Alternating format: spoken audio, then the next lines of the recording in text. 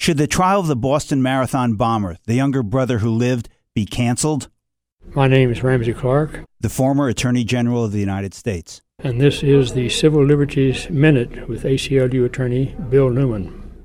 Dzhokhar Tsarnaev's trial is scheduled for early January. But instead of a trial, the prosecution and defense should agree that Tsarnaev will plead guilty and be sentenced to life in prison without the possibility of parole. Here's why.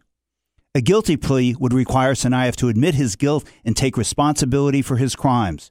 It would mean no appeals and no retrials. It would save money and give the government a rock-solid conviction that could never be undone.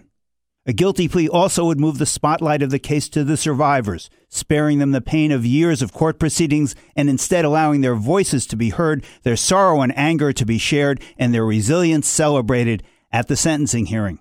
And taking the death penalty off the table would vastly reduce the odds that Tsarnaev would become a martyr, useful to extremists.